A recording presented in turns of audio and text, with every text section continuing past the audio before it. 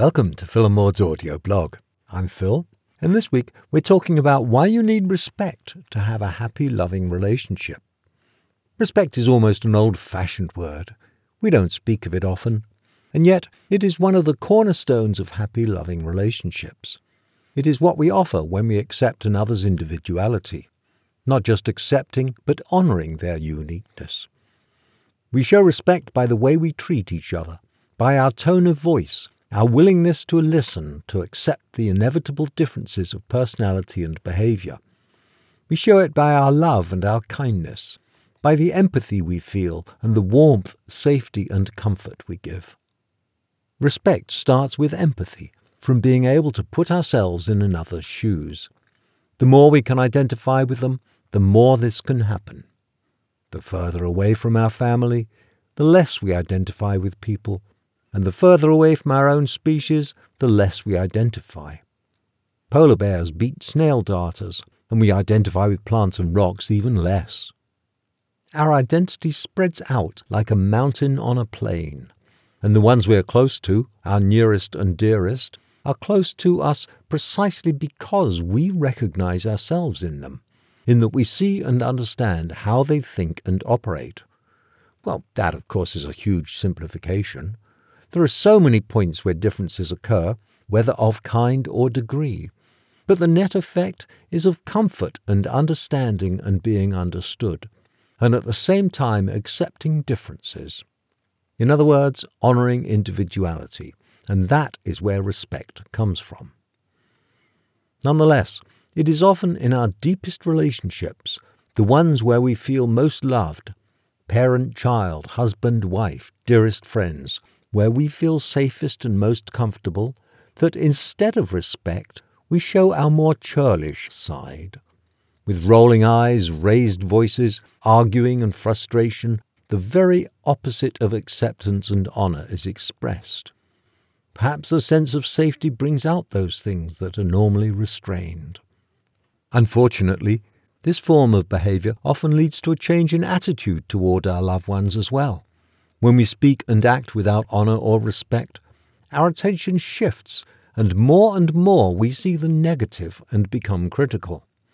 Without realizing it, our focus can change, and that which we love recedes behind the screen of the imperfections we are looking at. People do this because the relationship is a safe place for them to act negatively.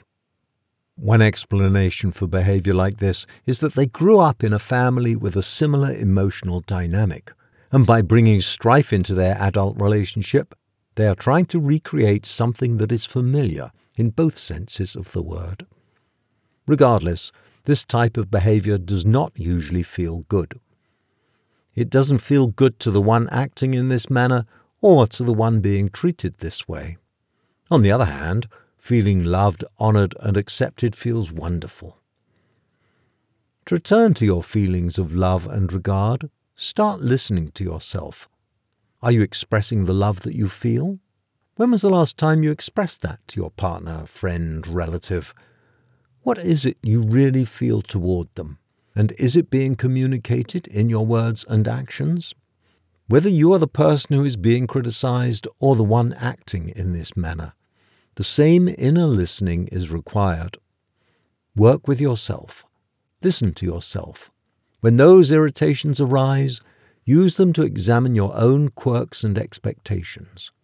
You really can't change others, nor should you try. So that only leaves you to work on.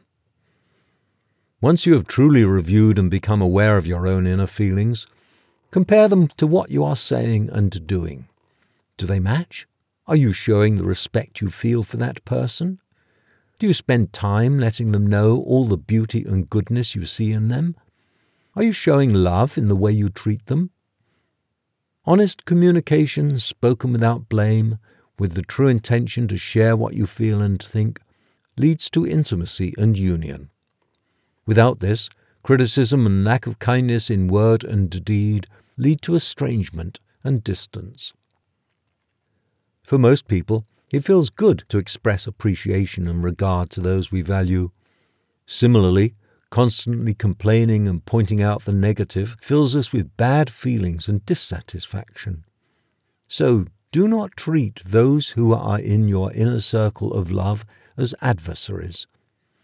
The more you practice this with those you truly honor and respect, the easier it will become to spread that kind of acceptance to those you are not as close to. Make it a practice to speak your regard with words of appreciation, a tone of voice of respect and honoring of the other person. This will make you feel as good as it does them. That's all I have for today. Hope you enjoyed listening. It's written down on our blog at philandmaud.com. Read it there, and I'll talk to you next week.